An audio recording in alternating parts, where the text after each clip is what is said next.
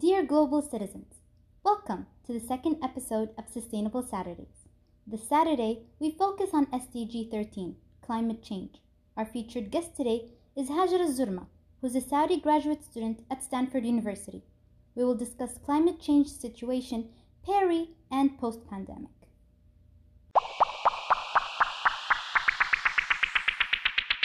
Hajar Al-Zurma. Hajar is currently a master's student at Stanford University, specifically focusing on civil and environmental engineering, and she's currently a MISC fellow as well. Prior joining Stanford University, Hajar actually studied her undergrad in Emory University, and she majored in biology and economics. Hajar is very interested in doing a lot of research, and one example of the research she did is with KAUST University. And then what she did there is she worked on kind of a research focused on climate change. Hajar believes that in the future she wants to focus on creating creative and innovative solutions to solve renewable energy and climate change. Now, when it comes to away from her, I would say professional and academic life, Hajar seems to be very passionate about art, creativity, and innovation. Hajar, we're so honored to have you in our podcast today. Thank you so much for joining. Thank you so much. The pleasure is all mine. I'm super excited to be here. Great. Now I'm going to hand it over to my friend Dad, who will ask you the first round of questions. Well, great. Coming right up is our question. Given your background on climate change and on energy, what are your thoughts on the SDGs and how important are they for sustainability? Well, I think the SDGs are super incredible. I mean, they were an incredible effort by the UN member states to finally come together and work towards a goal, right? I think it was super important for not only just cross-border conversations, but just for different nations to come together and really articulate what goals they want to work towards. I think it's one thing to hope and wish and dream that the world becomes a better place, that the world becomes a safe and secure future for everyone that's living on it. But it's a whole nother thing to kind of sit down and articulate what we want the future to look like, to put into words, what the shortcomings are and what goals you want to work towards. I think they're super important, especially in the context of sustainability, simply because you want things to grow at a manageable scale. You want to give back to the earth as much as you're taking, and along the way, you want to make sure that everyone kind of has equal access to everything on this great planet.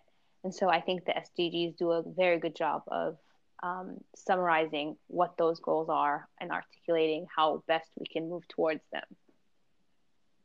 Great. Okay, so from an environmentalist point of view, just from my readings and my researches, I kind of noticed that during this pandemic, there seems to be a lot of positive, let's say, things going on in environmentalist world towards climate change. I've heard about the largest ozone layer that's closed up. So can you speak to me about how this pandemic affected climate change views? Absolutely. I think that one of the silver linings to how horrible this pandemic has been, or not horrible, just how, greatly impactful it's been, is that, it has had a great effect on climate change. So what we've seen is basically the biggest carbon dioxide drop in history. Not a single war or recession or any other event has really decreased carbon dioxide levels to such a great extent. We've seen a 30% drop on average in pollutants. In places like Paris, they've seen up to a 70% drop in carbon dioxide emissions. I'm sure people have seen kind of these viral videos of, Venice Canal being the clearest it's been in years, or animals in places where, they used to be hundreds of years ago, but they're now returning. And I think that's because kind of the earth is kind of resting as we stay indoors. We're traveling less. No one is using their cars. No one is flying. I think all of that has had such a great impact on pollution levels, on where the environment is. And so I think in those regards, uh, it's had somewhat of a positive impact on climate change. Now, that being said, is it great enough to kind of undo what we've been doing for the last 50 years in terms of spewing out all this carbon dioxide and pollutants into the environment? Not at all, but I think it's at least something. The earth is healing at least to some extent. Well, that's great. You mentioned how we've witnessed clear water, we've witnessed fresh air, and we've also seen that across Europe and across Asia. So, what's your advice? What's your point on how we can sustain this positive impact that has come as a result of the isolation? So, in our future of post-pandemic free, what are your advices to sustain the positive impacts that we're witnessing at the moment? I think one of the biggest things that could come out of this after we've lived in so much isolation is, and one of the biggest things that can come out of this and have a positive impact on our environment is maybe a shift in the way we think. So asking ourselves, was it really necessary to make as many travels as we've been? Like maybe we don't need to go on so many conferences around the world and expand our carbon footprint in that way. Or maybe we don't need to work in an office 5 days a week so that we're constantly, using our cars and emitting carbon dioxide into the earth. We've seen like a huge drop in electricity usage. So maybe if we kind of shift our mentality towards how we can live with a little less, I think we might come out of this and really have some positive contribution to the environment. And I think another thing is that being in isolation really gives you time to reflect. So one of the biggest things that came out of the 2008 recession was kind of the shift towards more efficient electricity, just because, people really sat down and thought about what we want to come out of the end of that. And I think there's a similar situation here where you have time to reflect, policymakers, everyone really has time to sit down and really think about what do we want the world to look like when this is all over. We've been super resilient.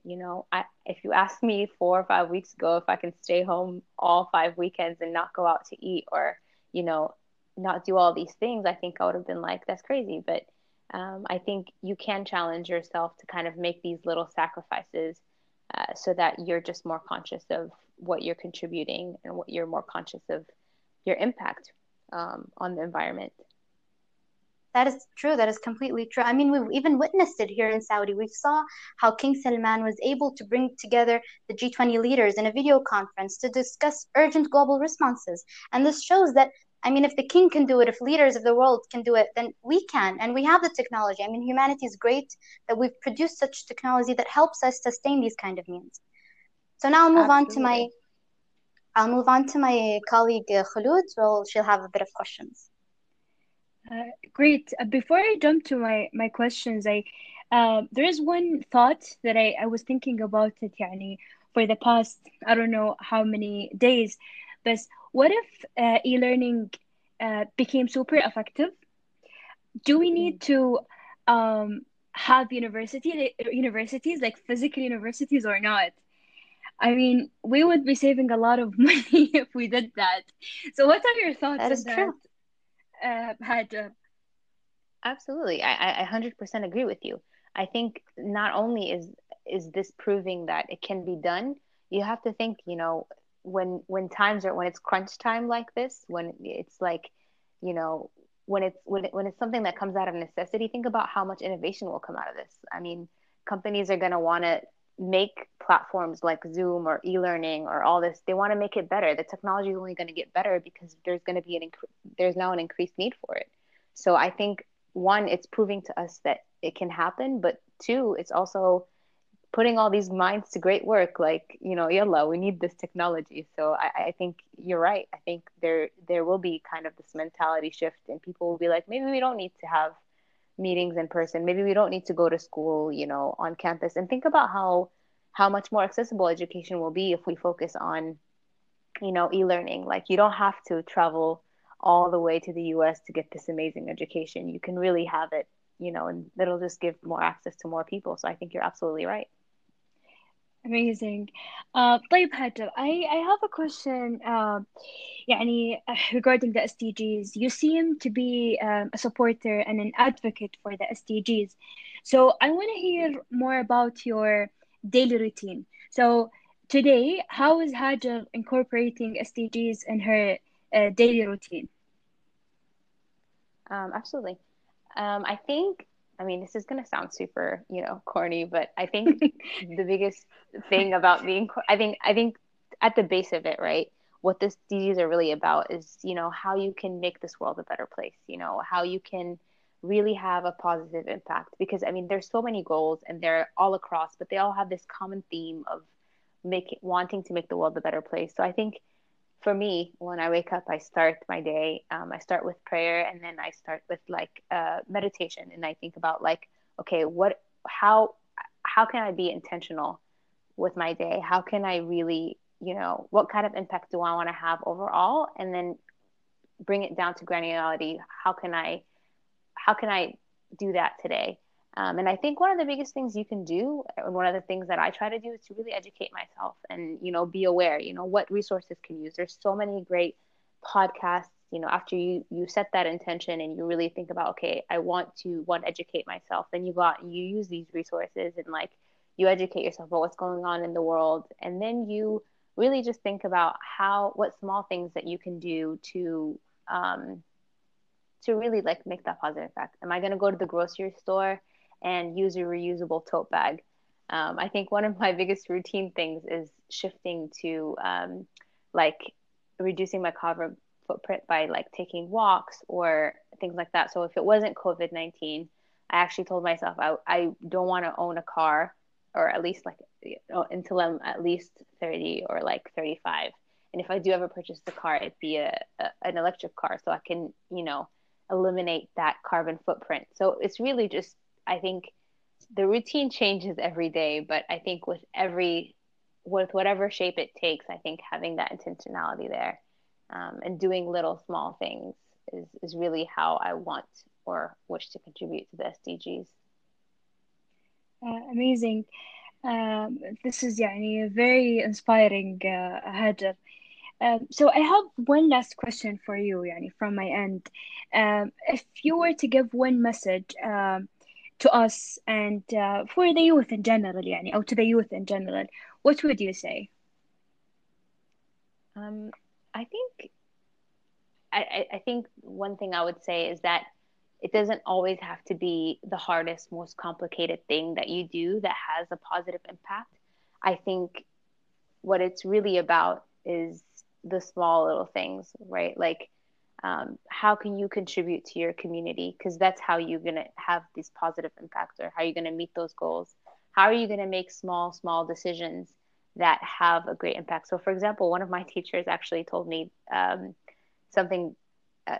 She was telling us that if you want to really decrease your carbon footprint, for example, when you order something online, and you order express delivery, it creates the most inefficient route for that package to get to you, right? So when I go on Amazon and I say I want something to be delivered tomorrow, that package is going to take the most inefficient flight, the most inefficient routes. But if you have a little patience and extend it and say, well, I don't mind waiting a week to get my package, then more efficient routes can be played out. It's like little things that you can do to say, okay, I'm reducing my carbon footprint in this way. I'm using these reusable items. I'm walking instead of taking my car. I'm doing these little things. So I think if I can leave people with a bit of advice, is like, one, to think about the small things, but also to just be intentional and like educate yourself about what's going on, because it's really a lot simpler than people will imagine to make like a difference like that.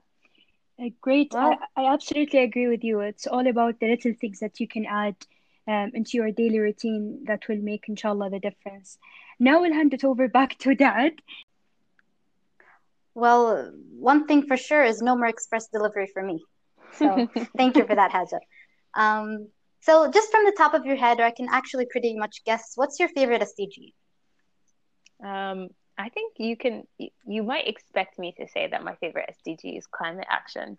But it's actually not. I honestly think that there's a very good reason why ending poverty and then ensuring that there's no hunger are the top two, because I think it's just so important that people's basic needs are met. I think we can't really move forward unless we're all moving forward, and I think we can't really think about giving back to this planet if so many people aren't able to enjoy it or enjoy the fruits of it, at a basic level. So I think will always be my favorite, because I think a lot of times you forget that these things exist just because they're not happening in your own backyard.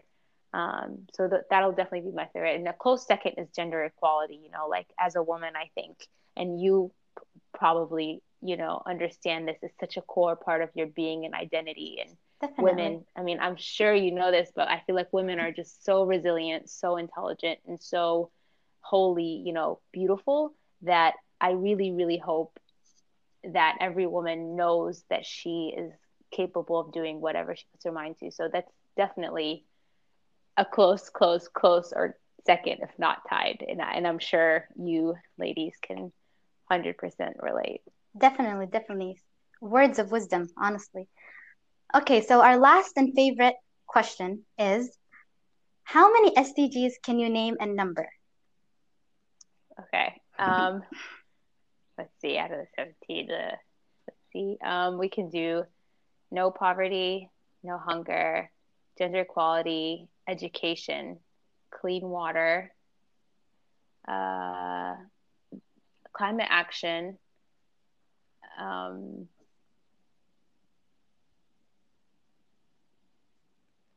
and then there's there's one land one. There's also the industrial or sustainable development, but more specific to infrastructure. How many are those off the top of my head? 8. Well, you got 8. That's great. Okay, well, thank you for being our guest for this week, Hajar. It was an honor to have you. Honestly, the way you answered, the way you think, how you live your life is just amazing and very inspiring, and it inspired me, and I'm sure it inspired Khulud, and I hope it does inspire the Saudi community and the Saudi youth. Thank you for being with us The today. pleasure is all mine. Thank you so much for having me. Thank you, Hajar. Thank you.